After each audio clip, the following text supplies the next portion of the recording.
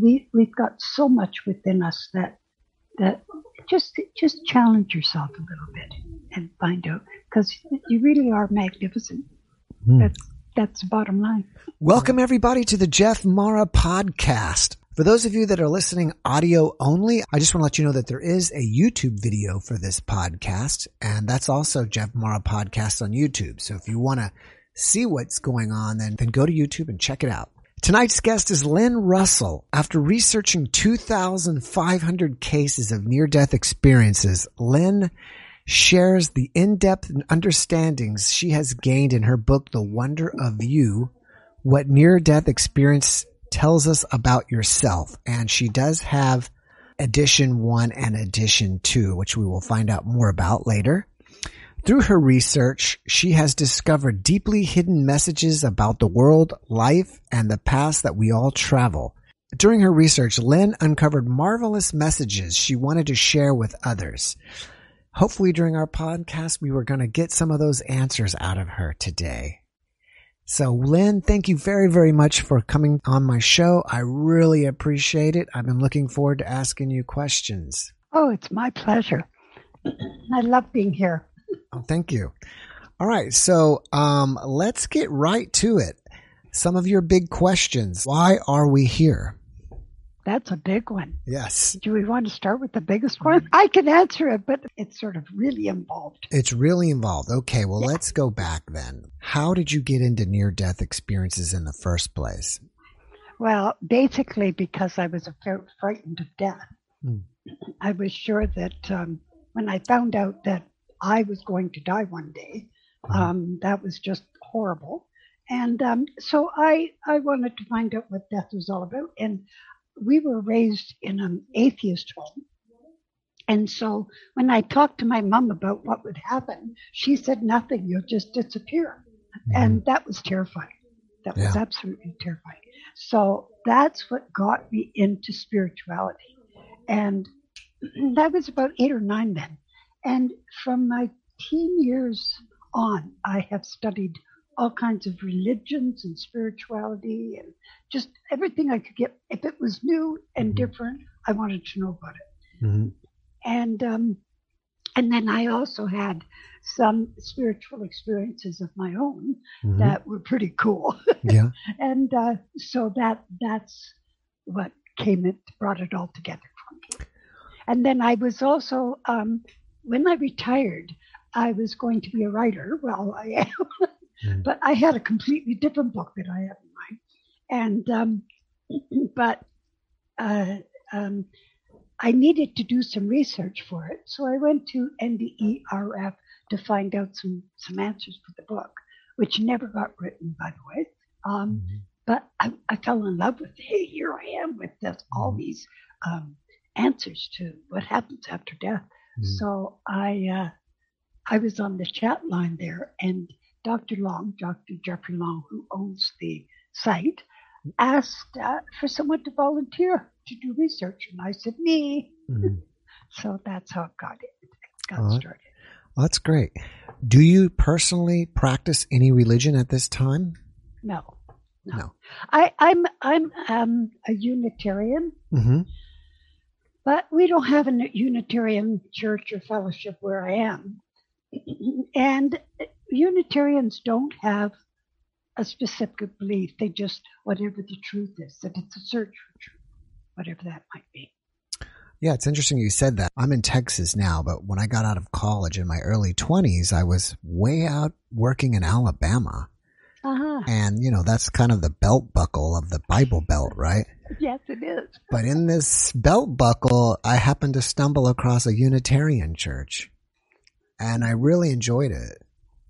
Yes. It's very open-minded, and they have 7 principles, but basically there are 2.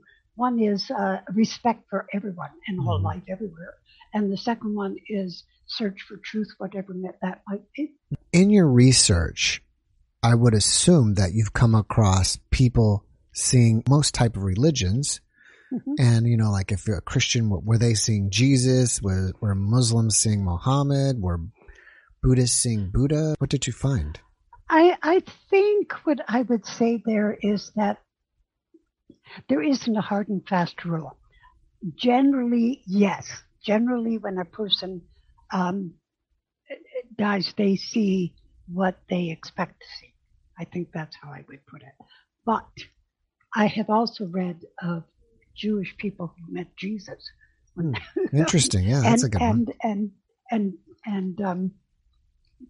really strong Christians that came away saying that was nothing like what I was taught.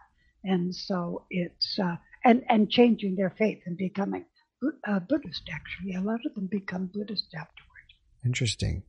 I had read some other research before, and it was kind of along the lines that, each religion would see their religious prophet or master, and people who were spiritual and or atheists would just see like a spiritual being. Did you find that? Yeah. They very often don't. Sometimes atheists have an experience where they might meet a guide.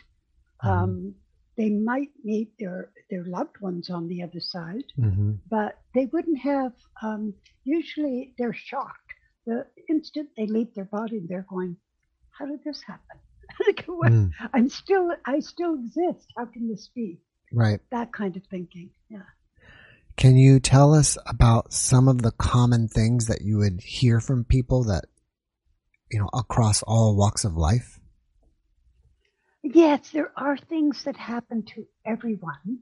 For example, and some of them most people know about, for example, communication through thought and being able to move from one place to another through thought as well. Just thinking about where you want to be and you're there.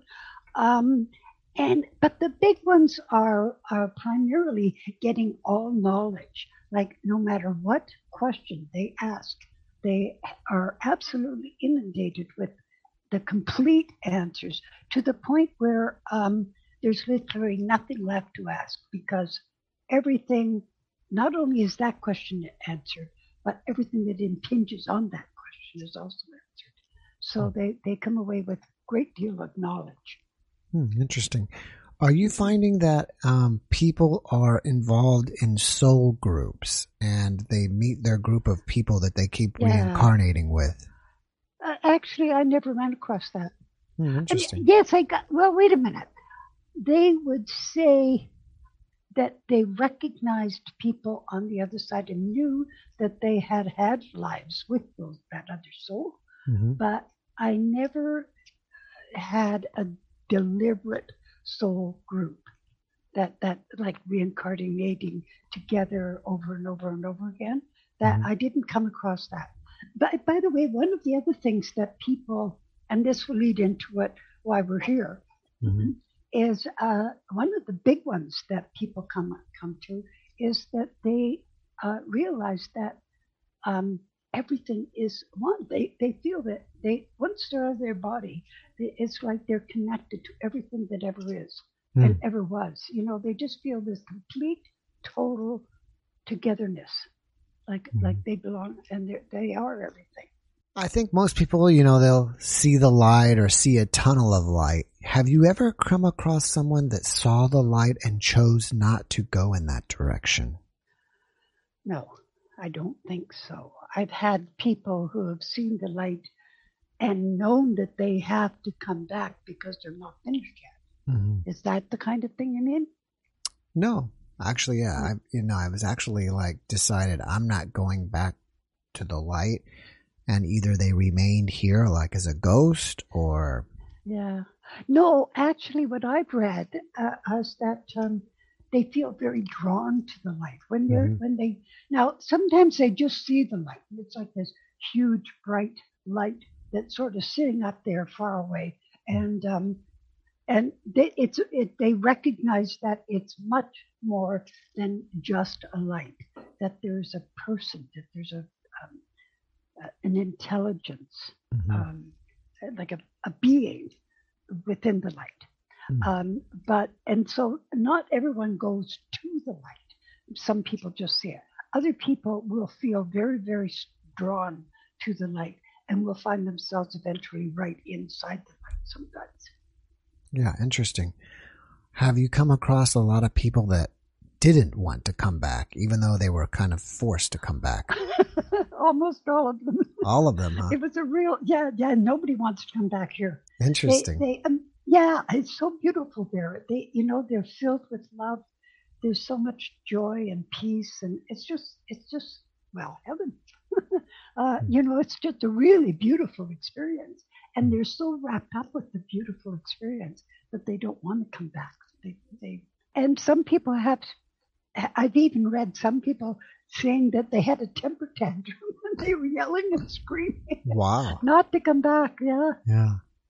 In your research, if you don't mind me asking, how did you conduct your research? Were you interviewing people or reading other people's interviews? Yeah, mostly I was reading other people's reports. I did, and I was very fortunate that I did get to talk to a few people that had sent in their reports, but most of them, I just read their reports. And then what I would do, they would make the report, and then after the report, they had a huge questionnaire to answer. I mean, it was a lot of questions pertaining to what happened to them when they were there. For example, the tunnel, loved ones, the light, those kind of things. Whether did they see better, and all that kind of thing. And then I would take that questionnaire and break it all up into, like, so many people had this and so many people had that happen, and that's what I did. And then Dr. Long used that for his book, Evidence of the Afterlife, The Science of Near-Death Experiences. So my research was for that book. Oh, great. When you mentioned in your book, what is life about? Why are we here? What are we supposed to be doing? Were those part of the questions on your questionnaire, or was those just kind of your own conclusions from what you read? Okay, they were mostly conclusions that I came to because so many people would talk about the exact same thing. So interesting. To me, it meant that was real, Right. There was some that would be off a little bit different, but primarily it was because that's what the people reported. But you see, what I was saying before was that I spent a lifetime searching and learning about spirituality and different kinds of religions, so that when I did this research, everything just fell together for me, and I could see, that's why this and this and this and this. So that's why I wrote it, because I was just getting such beautiful experience and beautiful information back. So that's why I wrote it, to share that. All right. Maybe we can jump to this. Won't be a big question. Some people believe in, like, the multiverse theory, and even physicists or cosmologists may believe that we have multiple universes. From reading and these conclusions, can you explain to us what is our reality? Yes, I think I can. And that's what's so beautiful about this, is that our reality is source. We are the source having a life experience in this existence, and that's our reality. And how that's done is, and this comes from science, is consciousness, that we are consciousness. And that to me is so exciting and so, so beautiful, because it means that we are actually there. We've never left. We're still at the source right this very minute. And we get this feeling of being separate. But that's what it's all about. We're supposed to be separate so that we can get back to the source in our life experience. And so that's why we're here. We're here to give to the source, which is ourself. Yeah, that makes a lot of sense. In a roundabout way. I think some people may believe that consciousness is actually not even part of our body. It's like our body is just here as, like a machine to kind of tune in our consciousness, but it's kind of maybe surrounds our body or distant from our body. Or do you have any explanation for that? Well, actually, it's all. It's all of it. It's the physical and the non-physical. It's the universe. Consciousness is literally everywhere because consciousness is source, and source is everywhere.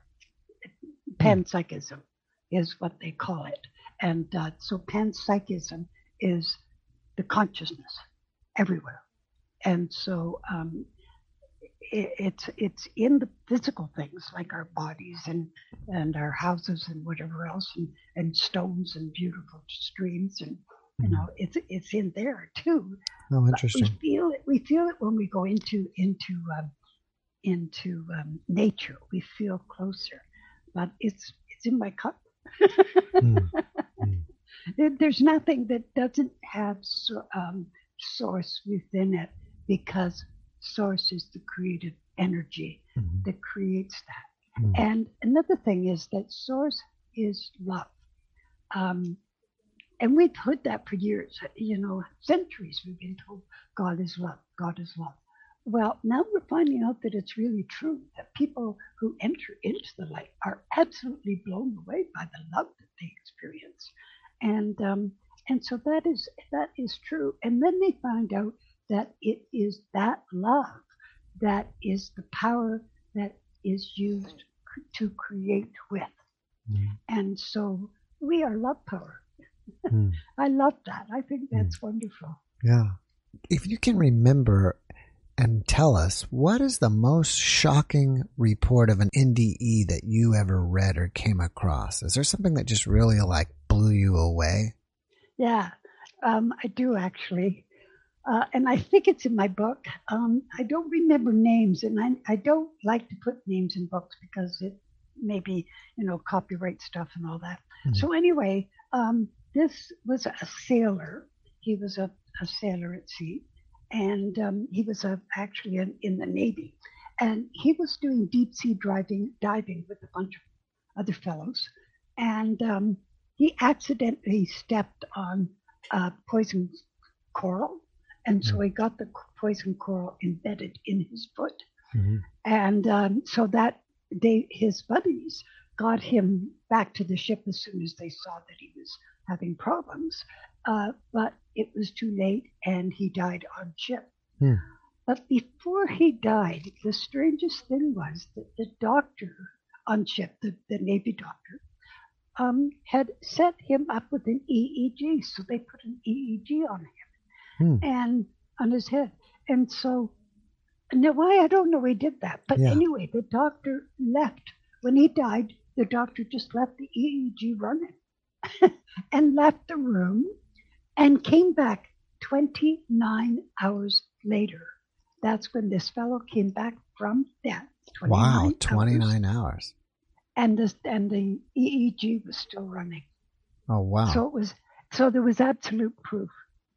There wasn't anything that would say, okay, the poison did something that, slowed his breathing down or anything that, that he wasn't really dead or they knew he was dead. I'm not saying it didn't happen. I just, kind of playing the devil's advocate. Yeah. And that's cool, because I think that there's a lot of people who want to have, it's so confusing. How can this possibly be? And so I can certainly understand. And the same with the fact that it's called near-death experience. I mean, the man who first wrote about it and started this whole thing was a doctor. He was Dr. Raymond Moody. And so he started this whole thing, but he was a doctor, and he didn't believe that the deaths were real. He thought they were, like you say, that there was your brain, or they were almost dead. They weren't really dead. Right. But since then, we found out that they really are dead.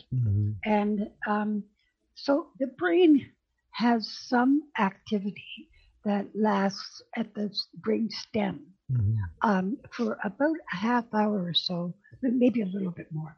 And that's it. It dies. It quits at about 3/4 of an hour. That's it.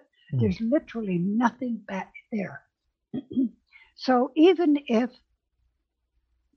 there's just nothing happening. So these people, some of these, I have quite a few of them actually, that were put in the morgue and pronounced dead. They're in the morgue. They're in the state of rigor mortis, and they come back. Wow, that's interesting. And they've been gone for 13, 14 hours. Wow. And they can't move. They're frozen. And they can't tell anybody that they're back because, they can't move. But usually the attendant will notice them and do something. But so that cannot be the brain breaking down. It can't be the drugs. It can't be all the excuses. I really think we need way more study. We've made decisions about what it is, closed the door and walked away, and we really need a lot more study. I agree with you. I mean, I think that even, quote unquote modern science really can't do, they kind of define consciousness as just the state of being awake, but there's so much more to it that it's really kind of almost undefinable. And even the medications or the drugs that make you unconscious, they can kind of say, okay, well, this chemical enters your brain and you become unconscious, but there's no more in depth of saying, okay, well, what's actually going on in the mechanism. And so you see, for the fact that the people that their bodies have gone into rigor mortis says that this cannot be, they were really dead. Their body wouldn't go into rigor mortis if they weren't really dead. Right. So, it's things like that. But there's other things. They were able to tell people what they were doing. They leave their body and they go and travel around and they can tell people what they've been doing because they can see us and they can hear us. They know even our thoughts. Right. And so they'll even tell people what they've thought about or what they've been doing and so on. But their bodies are back on a slab somewhere. That's interesting. I've never heard that one. Let me catch a couple questions here. From anything you've learned and what you've concluded, is there such thing as destiny? And if so, do you believe in it? I'm not a fan of destiny. What happens is before we come here as a soul, we decide that we are going to accomplish a task or some kind of thing that we're going to do while we're here. And then we will decide on the elements of our lives, the future life, that will help us to get to that goal, whatever that goal happens to be. And so we'll decide the people in our lives. We will decide events that will happen in our lives. But we don't decide every single person we ever run across. And we don't decide every single event that ever happened in our lives. Right. And more than that, and we even decide how intelligent we're going to be, what country we're going to live in, what we're going to look like. All of those things are predestined. And so then we will have a life. But while we're here, because we are source, and we really need to keep that in mind, because we are source, we can control it. We can change it. And so we can decide not to do it in this lifetime. Now, we need to get that, whatever it is, done. So that means we have to come back for the next life and do it. We can't get out of it. Right. But so that's destiny. We really have 100% free will to change whatever we want. Okay. Let me see this one. Have you come across anybody who said they go to hell? And so do you believe in heaven or hell, or is there just heaven? Yeah. Well, yes, I have actually. Quite a few people have had hellish or negative experiences. And so when they are in that hell experience, two things about that is that one, no two hell experiences are the same. Now, I said that about death experiences too, but there are elements within death experiences that are the same. But with hell experiences, they're completely different from each other.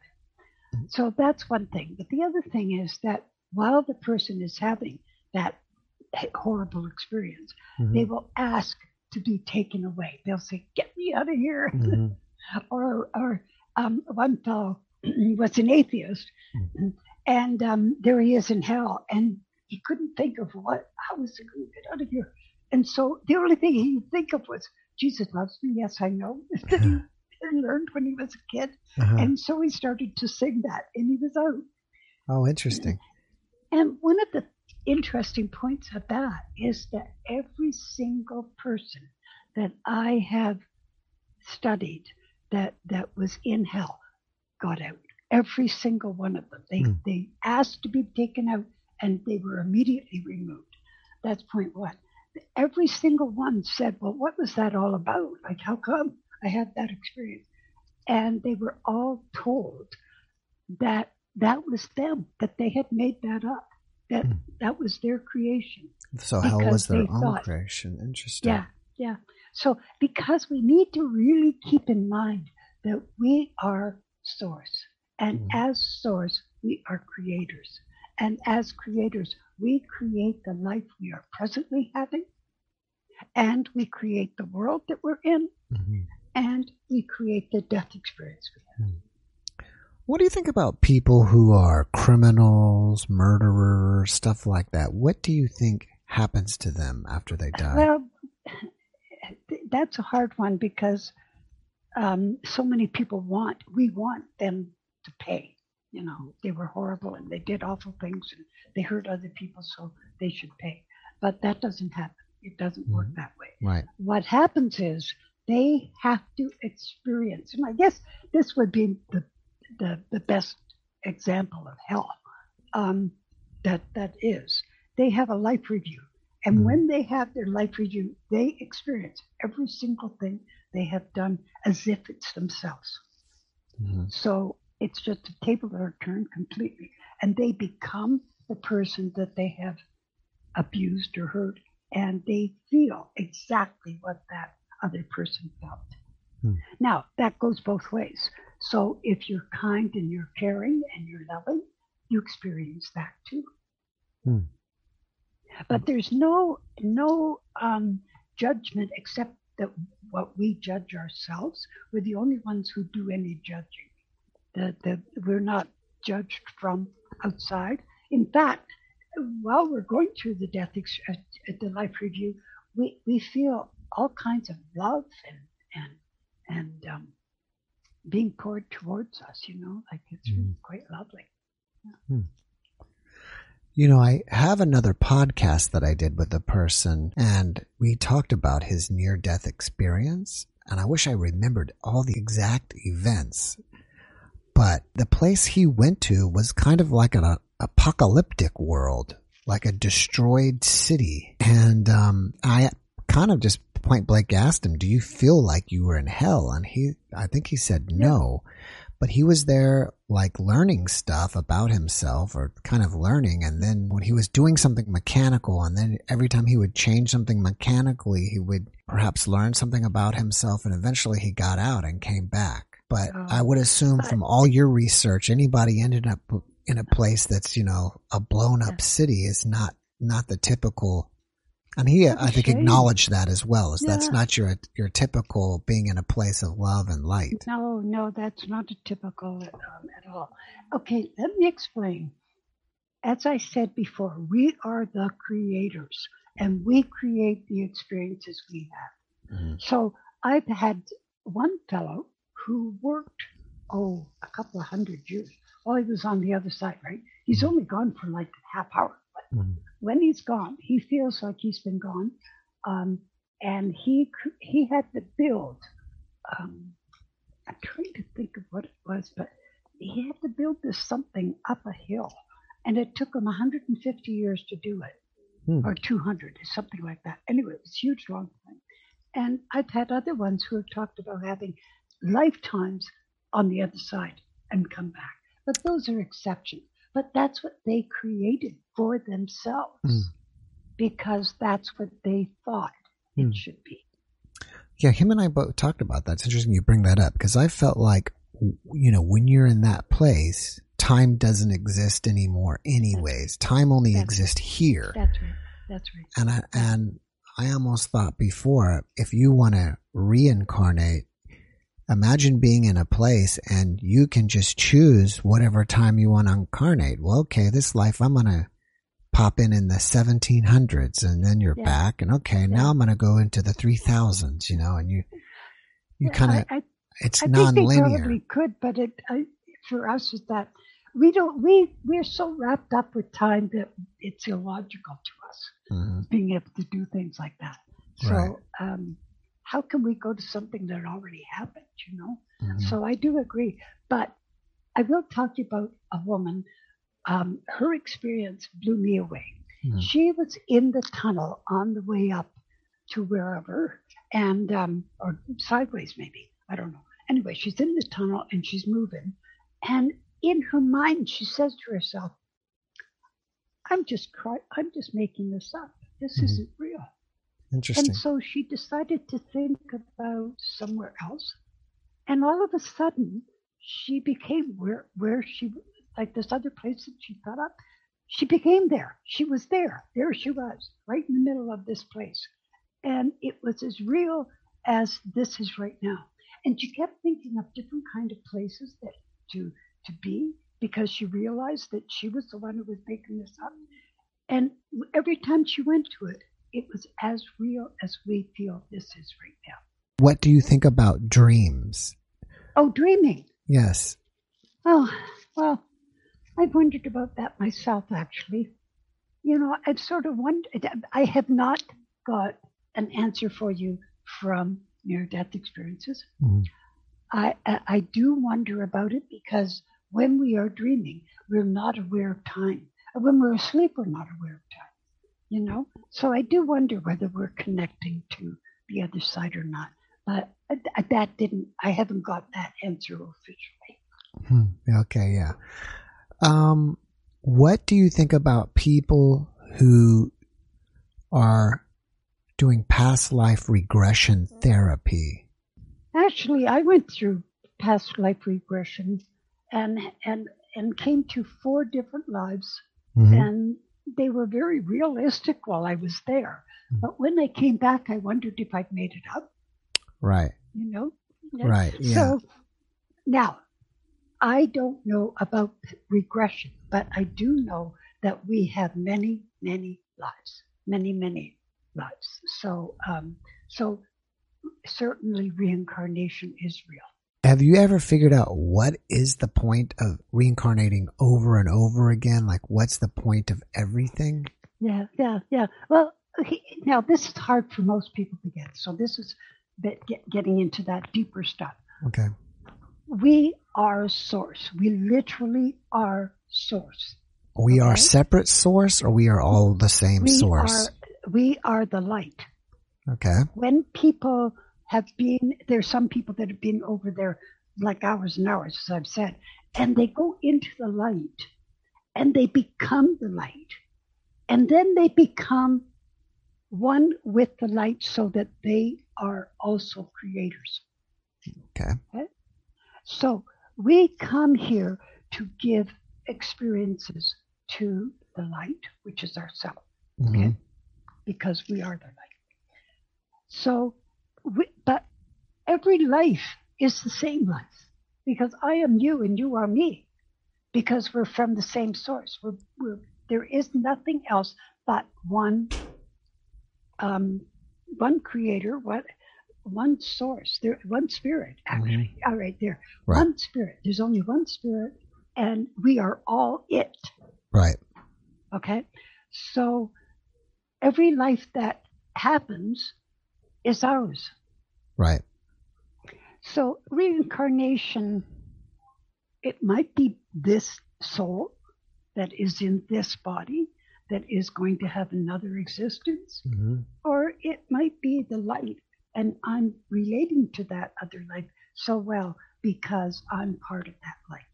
Right. I generally agree with you, but then there's a question in my mind that I thought up is, with billions of people, at what point does Source say, okay, I've experienced everything? Well, I don't know that we can, you see, there's more than just being on Earth.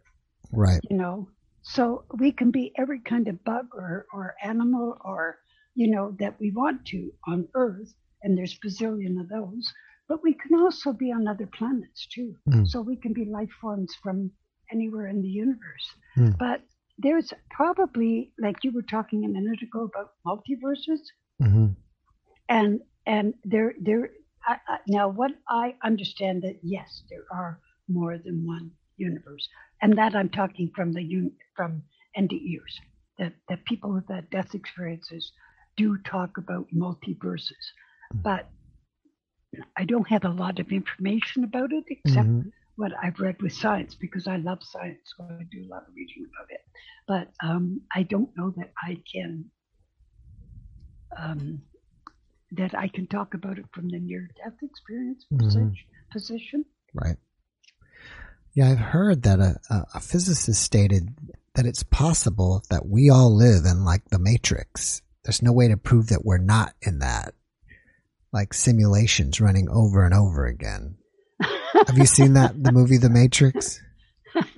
I did actually, but I don't think that that's quite right. I mean, it's great imagination, and it does have some elements of it, that are probably because, and really this whole business of being consciousness, some people think that because this universe, science has shown that this universe is holographic.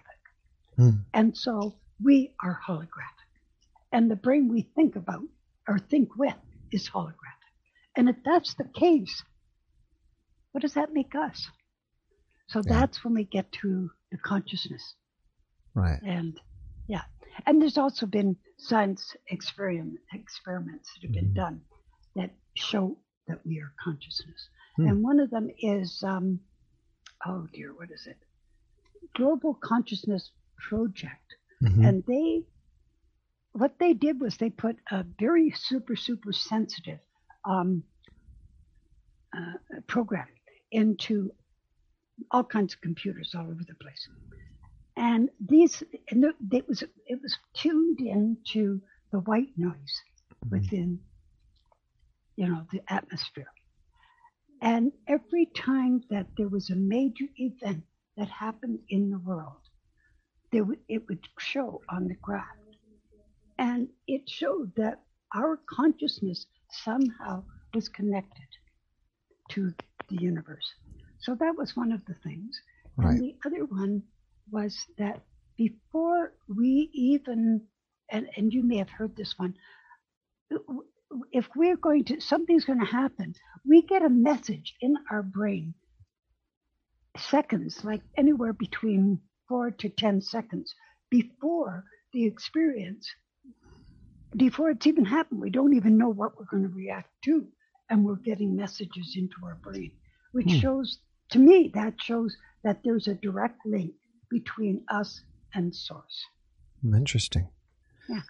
All right, so let's jump over here. You have a first edition and a second edition of your book. Right. What is the difference between the first and the second edition? Yeah, good question. My first book is primarily talking about what happens when you die, and just taking it step by step by step. Okay, and I also talk about the oneness through that book too. That's primarily a book on oneness. The second book is primarily talking about consciousness and using death experience and the material from that to show consciousness, that we are consciousness. So that's the difference. So on the second book, have you just added extra chapters to the first edition?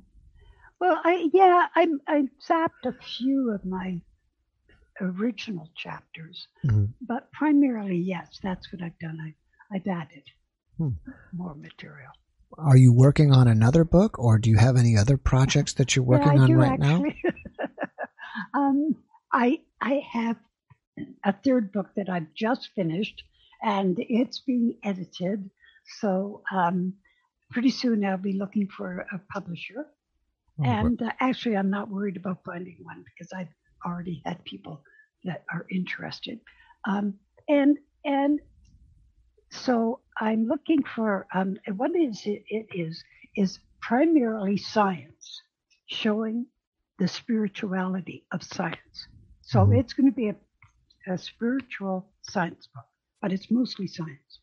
But it's easy, very, very, very. I write it to talk to the everyday person, not to other scientists, because I'm talking to seekers who want understanding. And so I don't want to make it heavy. So I break things down very basic language, so I'm not using big, heavy stuff. When do you expect this book to be out?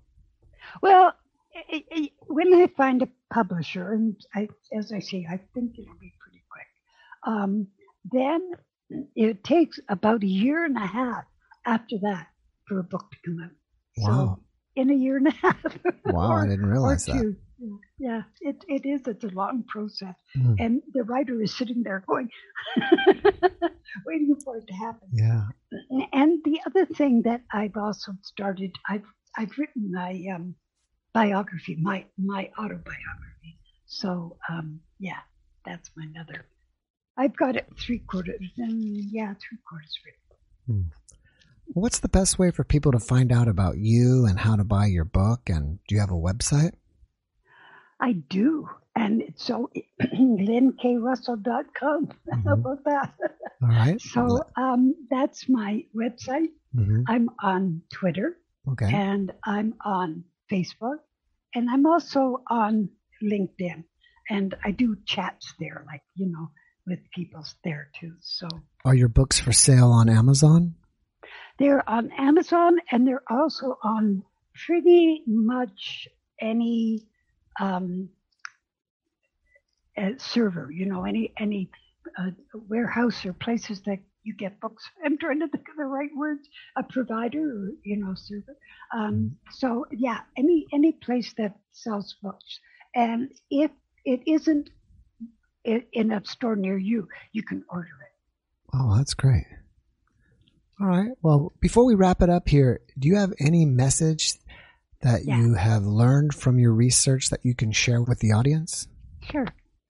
Well, one of the things that I've learned is that we really are much more magnificent than we ever give ourselves credit for being, and that we have much more within ourselves that we can accomplish. We shortchange ourselves all the time. We say we can't, and we're frightened, and we let things talk us out of being able to accomplish. And we've got so much within us that just challenge yourself a little bit and find out, because you really are magnificent. That's the bottom line. I like that. That was some good positive words for me for the day. All right, Lynn. Well, thank you so much for giving me some of your time this evening. I wish you massive success with your current books and your next book. Thank you. And I wish you the best. Thank you very much. Thank you. So and thank you for having me. This has been great. Thank you so much, and have a great evening. You too. Bye-bye. Bye-bye.